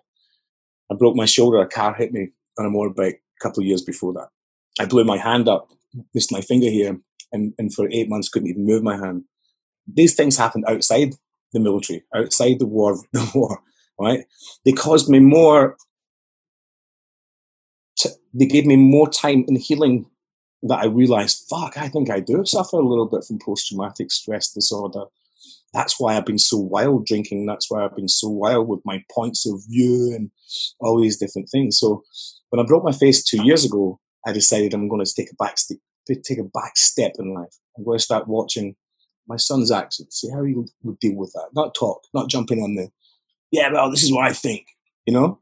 And in the last 2 years, just by sitting back and watching the world unfold, where I would normally jump in and make some statement or be part of some, you know, part of the conversation, that I'm now looking, because I'm a little bit older, plus I've had this trauma outside what I do here today. I'm teaching people how to be strong in the body and mind every day. That's what boxing is. So when I took a back seat, I started to realize that it's not that important what I think to people. It's just the voice. I don't influence them. So stop. Don't go with 4 paragraphs. Be happy with 2 sentences and get your opinion across, and then sit back and let the conversation go without you. Do you know what I mean? Rather than, nah, that's bullshit. I read this and I know that and I've got this experience, and try to convince them that they're on the wrong path. That stressed me out. You know, that stresses me out a little bit because, you know, if a guys come across here, you know, and spend 2 or 3 weeks training with me, guys who are being amputees, you know, and had a lot of injuries and a lot of mental health injuries, and guys who have come across here who have been on door's death, 2 weeks with me, you know, like 2 or 3 weeks training here changes the whole perspective on life, you know. There's no lies here, there's no nonsense here. The beach is beautiful. You can go, as you know, you can go scuba diving any day, any time of day you want. You can, you know, you can go at night time, you can go in the daytime, you can go early in the morning, you can go in the afternoon, you can go for a night dive, you can go climbing, you can kayak, you can paddleboard, do whatever you want, right? So because we've got this freedom here, I mean, I've had it for 8 years, so I had a bar for the first 4 years, so maybe I abused that freedom and got drunk too much and had a great time. But the last 4 years has been about having a boxing gym, you know, working with people on mental health issues, working with people on physical health issues, you know, and then I have to sit back now after 11 years. I've been out, even since Iraq, the last time I was in Iraq, 11 years outside the military and 11 years doing this. I've changed a lot of people's lives. How do you, I mean, you're in Thailand, right? So it's kind of like this party environment, this tropical paradise, you know. How do you keep a lid on the drinking then? It must be tempting to feel like every night is a holiday. Well, of course. And I think when we first got here, I was writing books, you know, so I've written a lot of books that are unpublished. Maybe first 4 years, I was writing sometimes 16-hour days, you know. So we had a bar, the bar ran itself, we were part of it. So it would be, you know, sometimes I'd wake up at 4 o'clock in the morning, I would write all day until 4 o'clock in the afternoon, you know, and then I'd go down to the bar, have a beer, and then that would be that. You know, you'd be there until the end. So it was, for me back in the day with the bar, my wife and I, we both had horrible divorces. So there was child custody cases and all that sort of stuff. Very, very stressful. So Are you, for me, right? You're married now, Danny? Yeah, I've been married now for 8 years. Are you married with Lisa 11 years? And is Lisa a Westerner, or is she? Yeah, Lisa's from, she was born in Canada, moved to Australia, I think, when she was 25 with her ex-husband. She had 3 kids there. And obviously I moved my kids out to Australia with my ex-wife in 2005 or 4, something like that. And everyone's still there. So I met Lisa, and we were both on a training course. She's also a trainer and had gyms in Australia. Excuse me. And so, yeah, I met her, I think 13, 14 years ago, something on a training course. And then didn't speak to her again for about 2.5 years. And I launched my first book, Fighting Your Demons, and she sent me an email. And I think I was on my way to New Zealand. I was at the airport going to New Zealand for a couple of weeks. And then when I come back from New Zealand, I don't think we've maybe been apart one day. And I owe all of this guy to Lisa. Lisa's not been in the party scene. She didn't do those drugs. She didn't have those nightclubs. She didn't have those thoughts and sexual, sex addictions. Maybe another one that I'm guilty of having as well at one point. She doesn't have that sort as part of her life. So when I met someone who'd only had less than a handful of partners in her life and had brought kids up since her early 20s, it changed me. It changed me because I've now fallen in love with a real soft person who's got the patience and got the time to listen. Of course, she's sexy, she's lovely. We share the passion for training our guys, so we have lots in common every single day. We're talking about our clients, with our friends, and so my love life right now is perfect. And I would say I'm an expert in how do you find love. I'm an expert in how do you maintain love. I'm an expert perhaps in how to generate more love when it comes to that. Whereas 12 years ago, coming out of my last marriage, I was not an expert in any of that. But the patience that I've been able to have in the last 11 years with Lisa has just changed the dynamics of who I am as a professional, as a trainer, as a boxing coach, as a dad, as a person. I've managed to give time to love, whereas up until that point, I always felt I was unlovable. True story. Okay. Yeah, I don't even know what to say in that department. I just urge anyone, not if you're in an abusive relationship and it's going nowhere, the person's not willing to accept change, you need to get out of it. You must. And I'm an advocate. Family is the most important thing. However, if you've been abused in that family environment, man or woman, like Lisa was abused in her family, I was abused in my marriage family in life, terribly when you think about it. But we both have that in common.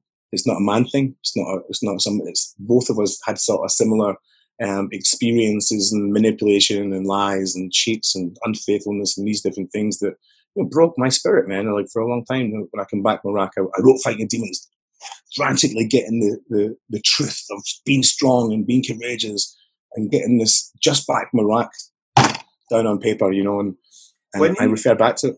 When you say Fighting Demons is the name of your book, Danny, what demons are they?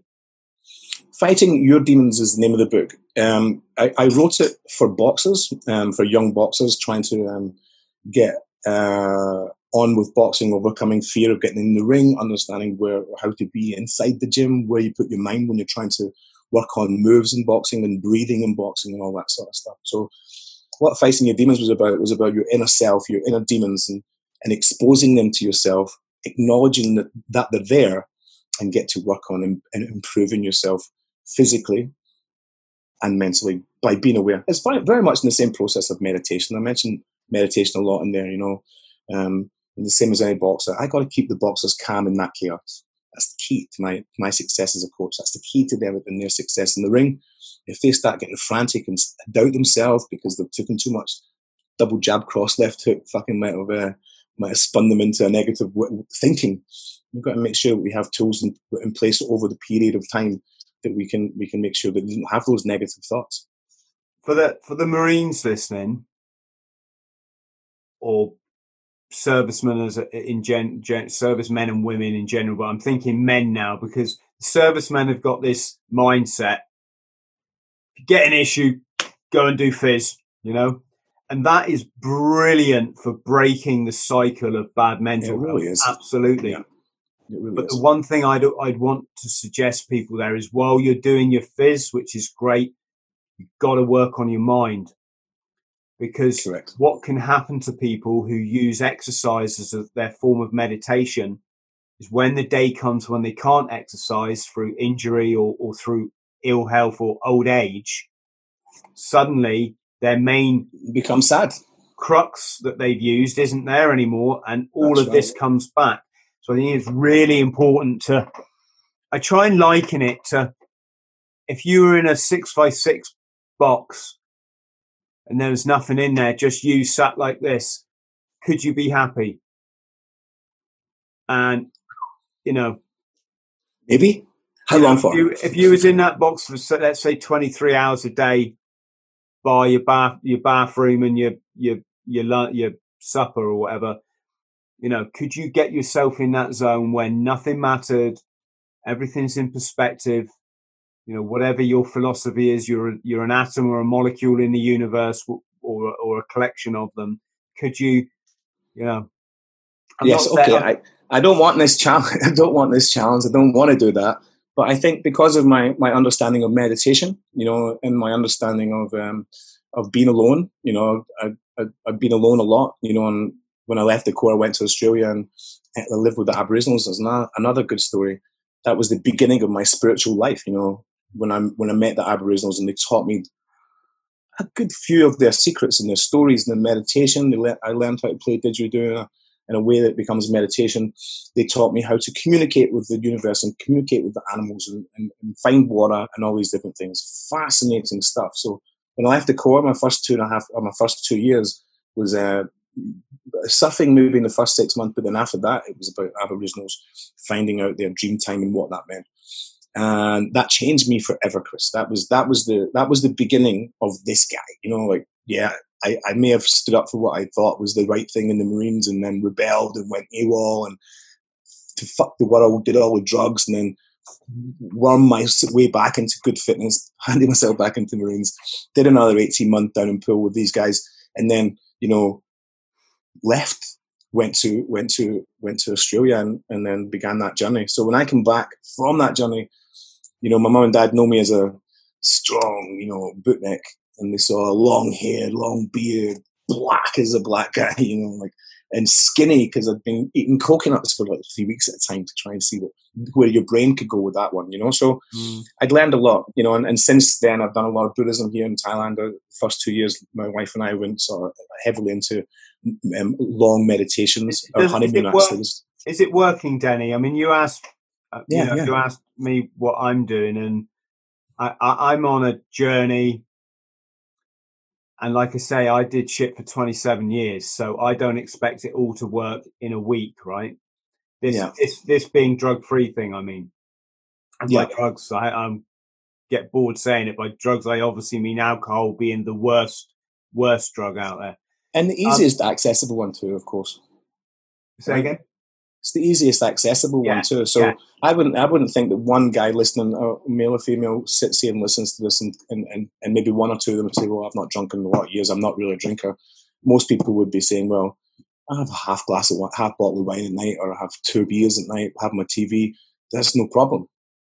And I have to say to you also, is living on an island like this, if I didn't drink, all I would do would be here to the gym, to here, to the gym, to here, to the gym. I would go crazy because I'm a personality kind of guy.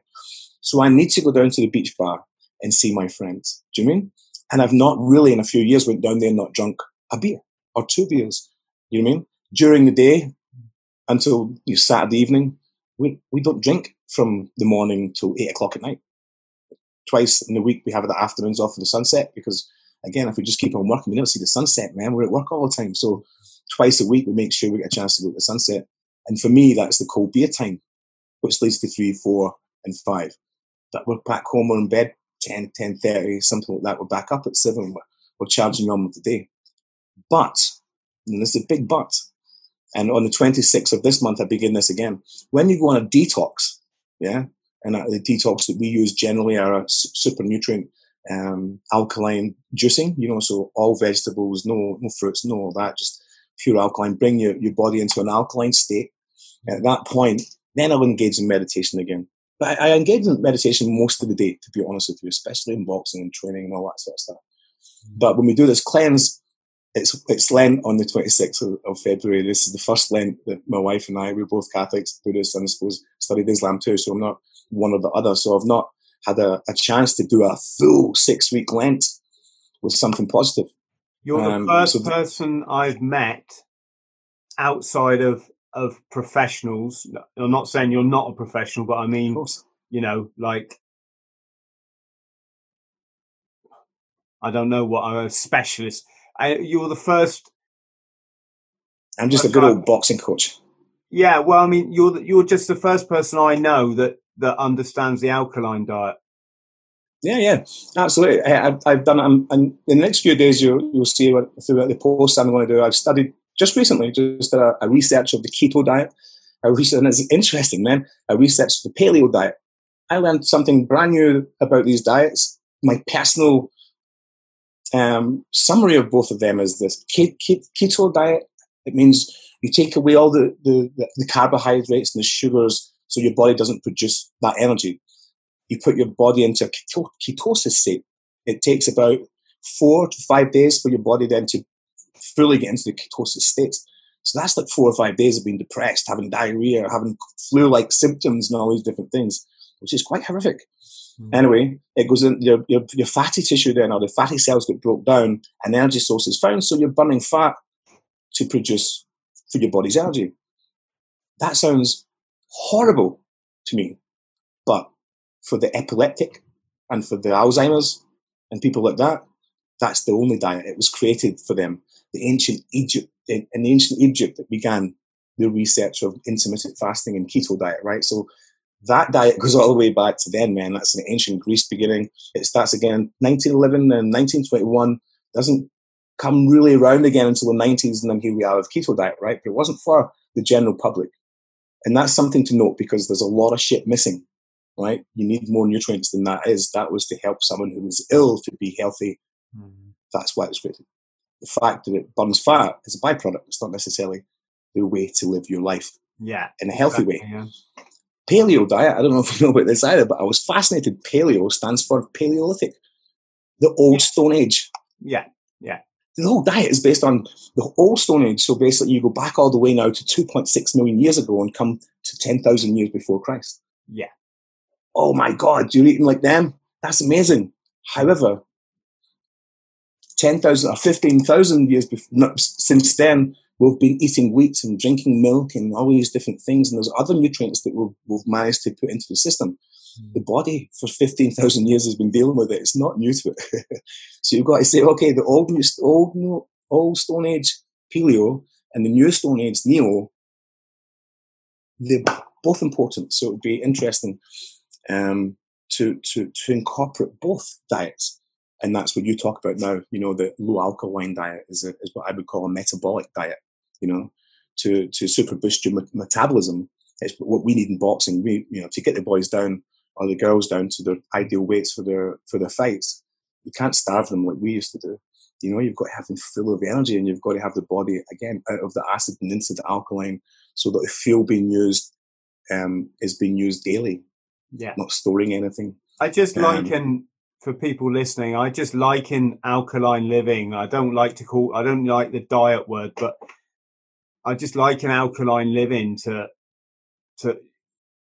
your blood has a certain pH that it's supposed to be. If it wasn't, it wouldn't have it, right? It's fine to go acidic now and again, and it's fine to go alkaline because our ancestors would have had different periods. There would have been one day that they probably just ate fruit, in which case the acid in their blood would have increased. But then the next day they might have just been able to eat stinging nettles, and then it would have counterbalanced. But so long as you can keep that meridian or that you're right, absolutely, it's about balance. Your body's not basically burning itself out, and I look at that middle way, as what humans would have eaten for the longest time of our evolution. So the 2 odd million years that you talk about, Danny. Yeah. You know, compared to the modern diet, you know, which is processed since the Second World War or First World War, really. Yeah. You know, it's you guys need food. That's how you get food. And we've never really went back to the natural way again. But maybe it's getting better. I don't know. It's hard to say that because I live here in Koh Tao, you know, and there's no farms on this island, and there's no dairy farms, there's no produce farms, so everything comes in every single day fresh, right? So we're kind of lucky, man. We're sort of getting that forced upon us to have organic, fresh food every day, you know. So I'm kind of lucky in that sense. I don't have to go to a supermarket or an organic farm to get all the right stuff because it's available to us just by living here. That's you know what great. I mean? That's great. Yeah. What about lots of vitamin D with the sun? Two things I want to ask you. Is there a lot in Thailand, the drug used to be yaba, right? Yaba, yeah. This little red pill of methamphetamine that's made in Burma. Yeah. Is it still called Burma? Burma, yeah. Or Myanmar, Burma. But yeah, they refer it to Burma. The Burmese do. Yeah. They call it, was Myanmar an ancient name for Burma and it's gone back to Myanmar? Yeah, I'm not sure. It's both, you know, depending who you're speaking to, but the Burmese people refer to themselves as Burmese. Because I've got it on my map here, my world map. It's got both names. Yeah, so I think it's what it is. I'm sort of asking this more on a personal nature than an informational one because I've got friends living in Thailand and I just knew that they had big cocaine problems. I just wondered, is that a drug that's easy to get in Thailand? Yeah. I mean, again, it's one of the drugs that I've never used since way back in the day, you know. So it's not something that I would be inclined to look or go towards. But I know for a fact that there's people out there who do cocaine, and because my boxing coach and they've offered me over the years gone by, you know, like, do you want a little, what do they call it? Bump? Do you want a bump? And many years have passed me going, I don't do that, and making them realize that I had done that, and to such an extent that doing that isn't what I want to do. So yeah, no one really comes near me. It's great being a boxing coach, you know. People don't come to you with seediness. They come to you going, "Hi man, how's the gym?" You know. And so I don't really get involved there. But in Thailand, yeah, it's available. It's definitely available. Yeah. I think most things are. Yeah. The other thing I was going to say is because I just tell a little anecdote. But back in the day in Thailand, the thing for travellers was you could go in any chemist, a bit like in India, and just say, "Oh, I think I'm a bit fat," and the chemist, estrogen tablets. Yeah, the chemist would just take that as their cue to give you over the counter these diet pills, which were basically speed. And the Ephedrine, they were quite strong, mate. You know, we used to use them back in the day, man. In London, we used to use them, man, to when we were on doors. You know, we'd walk in because remember when you're on a door back in London, we'd been bodyguards during the day, or we'd been tasked through the day, and you're going from one job to another job to doing your VIP security on the doors, Christmas, let's say, and you're all tucked up. And then one guy, the body burglar, will come in who's got loads of Ephedrine tablets because he uses them to cut and make himself look lean. And give you a little Ephedrine tablet, man, you know, and the next thing you know, 20 minutes later, you're biting on your gums, you know. It's like, oh, it's pretty strong. So yeah, you could get that stuff out here. It's definitely not as easy to get over-the-counter prescription drugs here. But mate, you can still get a sleeping tablet pretty much anywhere, and you can get any pharmacy and ask for a Xanax or a Valium. We should point out here, Denny, shouldn't we, that Thailand's got some of the toughest drug laws in the world, and if you're a Westerner and you do drugs in Thailand, you're just asking for trouble, and it's not worth it. Absolutely, and I would highly recommend not to do it unless you're in the safest place, and that's the thing you really have to do in your life.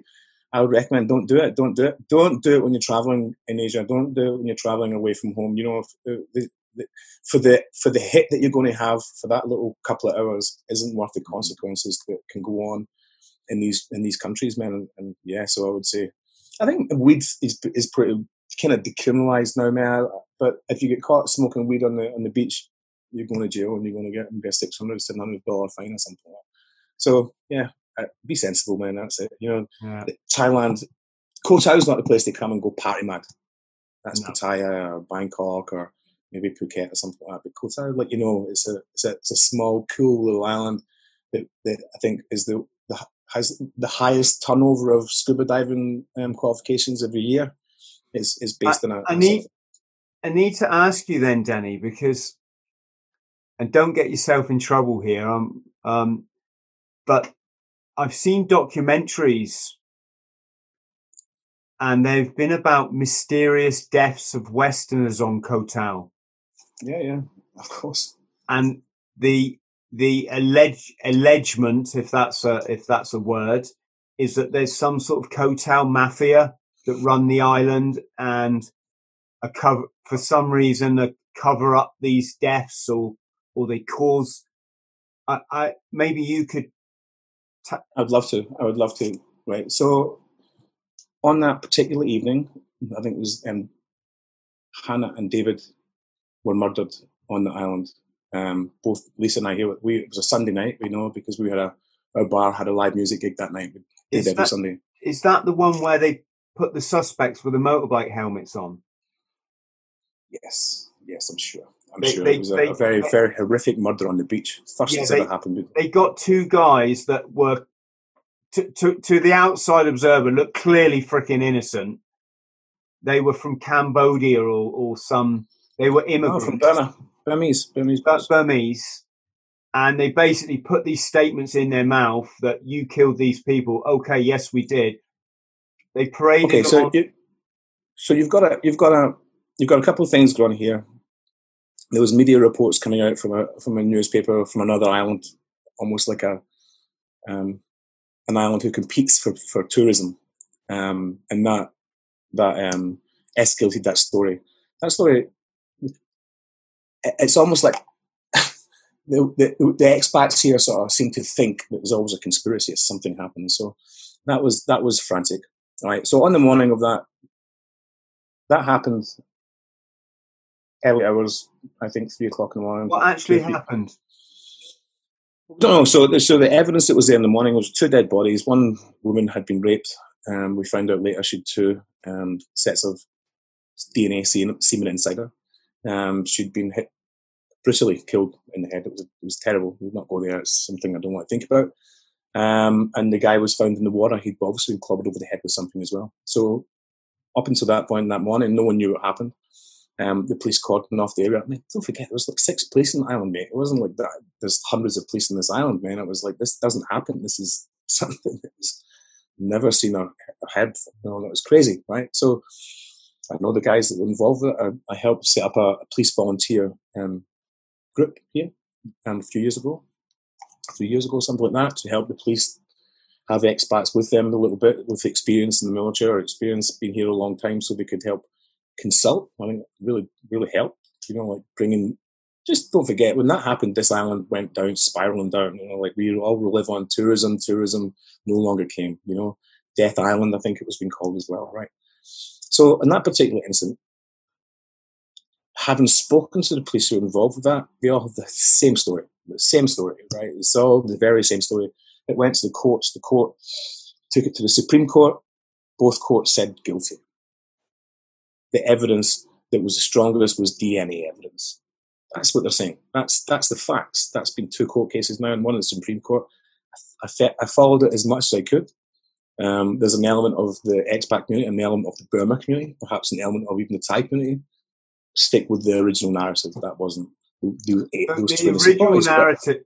So the DNA was officially found to be from these 2 young men. Correct. Okay. That's what they've been accused of. That's the reason. That evidence is the reason that they have continued on being guilty for this crime. And also, there was a phone, something like a phone. One of the guys' phones, one of Hannah and David's phone had also been stolen. That was found very close to one of the locations. Okay. So there's lots of different evidence. If you look, it's just recently happened. You know, I think at the end of last year, the guys got the Supreme Court verdict, and they became guilty again, man. So yeah, you can jump in and say, all right, that sounds good, but being a guy who's been involved with the military, being involved with the services, and and I can watch and I can read evidence. I know how things are going. And, when the British people are saying that evidence was good enough to determine that was those two boys. Okay. You've got a lot of evidence coming in here, which is real, and a lot of hearsay, which is out there, which is continually driving people away from the island. Which is sad, because it's such a beautiful island. It's not Death Island. And then there's a series of suicides too. When I first got here, right, this is the truth, Chris. When I first got here, I spoke to one of the cops. I mean, I'm just coming back from Iraq. I used to train the Iraqi police, right? So I'm not afraid of the cops, even though, a lot of people are, right? So I'm not. I'm intrigued to see how they are and what they have to deal with on a daily basis that perhaps people don't ask questions like that. And I said to one of these guys, I said, "What's the main crime? What's the thing you deal with most?" And he said, "Suicide, Denny.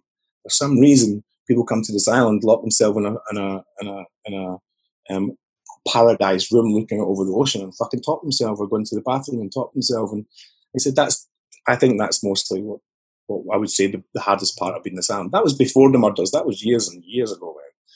So that's real, and that's unfortunate when you live out here in a beautiful place. There's a lot of people who want to come and end their life here.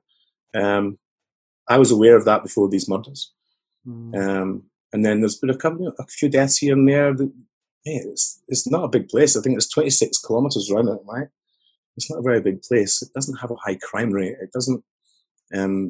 It's nice. Do you mean these mafia families and all that? Mafia families, sure, maybe it was 30 years ago or 20 years ago when everything was a little bit wilder in the world. Maybe we were all mafia or something or other. But it's just families with power who have benefited from tourism, and I don't see any.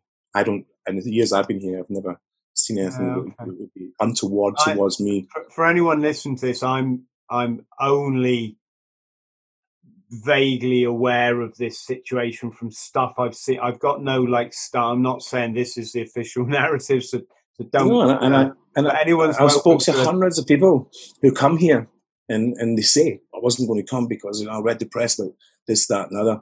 And you help them say, okay, well, let's go and let's go on holiday, let's see what happens. And they all say, things like the last few guys that came and saw me over Christmas, they were like, we booked in 4 days with you, Denny, but we also booked in 4 days over in Samui. And then they come here, they have 4 days here, and then they go to Samui, and then they realise, Kota is much better. There's so much calmer. It's not busy. There's no cars flying around. It's still got that little. It's cool. It's a nice little place, mate. Yeah. So yeah, got a lot of bad press. Harsh thing happened. Horrendous for the community. Horrendous for the families back home. Absolutely horrendous for the people who stayed out here and had to deal with the drop in tourism, which has obviously put a lot of businesses into. Do they still have the full moon party on Koh Phangan? Koh Phangan, mate, yeah, every month, and then they have a black moon party too. It's still busy, man. Have you been to many of those? I've never been to one, mate, for all the reasons I was talking about earlier. Oh, okay. I went to one back in the day. Yeah. I bought some of those diet pills from the woman just looked at me and went like that. She literally went like that and then went and got them. There was no more. Popped a couple of them and then jumped on a roaring speedboat from Koh Samui, and we just powered across the ocean. And it was on a particular stormy sea. The weather was quite fine, but the sea was really. And this speedboat was just launching off the waves, right? And those guys, a bit like the drivers in sort of Arabia, they've got two speeds. It's either flat out or stop. So they're flying these speedboats across these wave tops. And it was really funny because one guy had obviously come from a business meeting in Bangkok, and he still had his suit and his briefcase and everything. He'd obviously heard of this party, and he'd come down on the overnight train or flown into the airport or something. And he was kind of, giving it all the verbal before the boat left shore and this sort of thing, and very chatty with. Mate, half a mile into that journey, he's just like that with his brief. Yellow. Green in the face, about to throw up. But I just remember in the morning on that, and this can be a warning for everyone. In the morning, the police were stood all along the cliff tops, undercover police, just watching the beach, and they were waiting for any Westerner, well, anyone, but particularly Westerners, because we've got generally tend to have more money, to light up a spliff. That's what they were waiting for, or to pop a pill, whatever. And then they were going to come down and obviously extort money out of them. But yeah, full moon. I think that's the system of policing out here is a lot different from back home. They get I'm not sure how it officially works out, but you've got to think to yourself, this is my world, you've got to think to yourself, kid gets caught with a joint, some cop might say it's going to give me 10,000, 20,000, 30,000 baht, and I'll let it go away. That goes into the police station for the team in there, and you walk away without going to jail. Yeah, it's a system. It's a system that shouldn't be mocked. It's a system that should be understood, and you should know when you come here if you're in big trouble because you were aloof, nonchalant to the fact that you are in another country with laws that have severe penalties for doing these things. Then you have to be aware that this is how this country works. It has an option to bail out before it gets too seriously. Not for a serious crime, but it has an option to bail out too seriously. But it might cost you something like that. It might cost you a little bit more money. You choose. You want a criminal record in Thailand and go to jail for 6 months to 6 years because you like to smoke weed and have it on your pocket because you were showing off to everyone that you do. Why don't you go fucking have your joint somewhere privately, come out stoned and enjoy the day? Go back home wherever you are, have another one. It's not. You wouldn't do it in Britain. You wouldn't walk around smoking joints at some festival for whatever. Not festival, you wouldn't. You'd be cautious and you'd be careful. Don't come out here and think that because everyone smiles that it's going to be okay. So, Danny, listen, I've got to go and fly Spitfires. Oh, lovely! Which is just something I do, as a pilot. Brilliant. I've got to go and sit in Spitfires actually, but also fly a Spitfire simulator. Wow.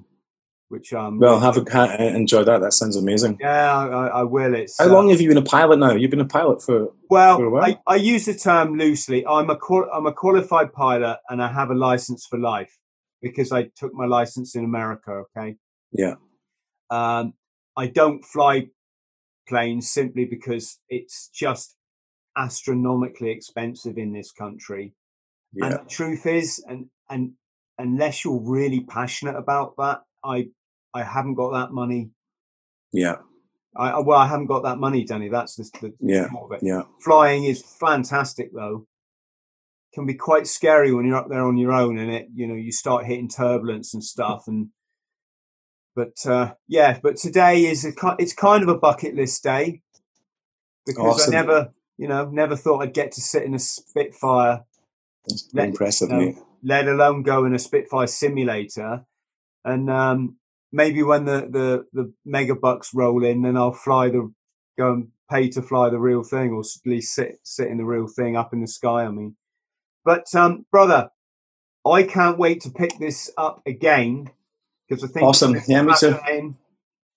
I think next time we should do a sort of podcast special on fighting, and that'd be great. Fighting and fitting that in with meditation practices and spirituality, this kind of thing. Absolutely. Understanding nutrition. I think we talked a little bit of nutrition there, but I think the most important thing to maintain good mental health, especially for veterans and people who suffer depression, is to understand the concept of food as fuel. It's a fuel for your body, not just something you sit down to 3 times a day just because that's what you learned. Or mum did that, dad did that, auntie did that, gran did that, so that's just what you eat. Yeah. We have to break that cycle to understand what's in that sausage, what's in that egg, what's in that potato, how much of that to have, how much of this to have. Not necessarily change your whole world, but understand, give yourself the knowledge that food is fuel. The food will fuel your brain power. Your body will fuel your body to do whatever you do. You like your exercise and the way you do it. Of course, I get mine out in boxing and strength and conditioning training and obviously helping these guys get stronger. But the most important thing is to understand nutrition, I think, and don't be over complex about it. We have proteins, we have fats, we have carbohydrates, we have enzymes. Don't worry about anything else. Let's tell the truth about that, Chris. That would be good. And we'll also talk a bit about your We'll talk a bit about your writing as well. That would be great. Awesome. And then maybe swap some stories. Yeah. Do you want to message me all your links? Any links that you want the public to have? So for your gym or whatever you want to share, or where I will do. Yeah. Where people can find you on social media. And mate, lots of love to you. Thank you. You too, mate. Denny. Pleasure, brother. Keep up the good fight. Ha ha. Always. Later, brother. Cheers. Cheers, mate. Cheers. Friends, thank you for listening to the Bought the T-Shirt podcast. Please like, subscribe and share. And don't forget to follow me on social media. Username Chris Thrall. Instagram Chris.Thrall. Thank you.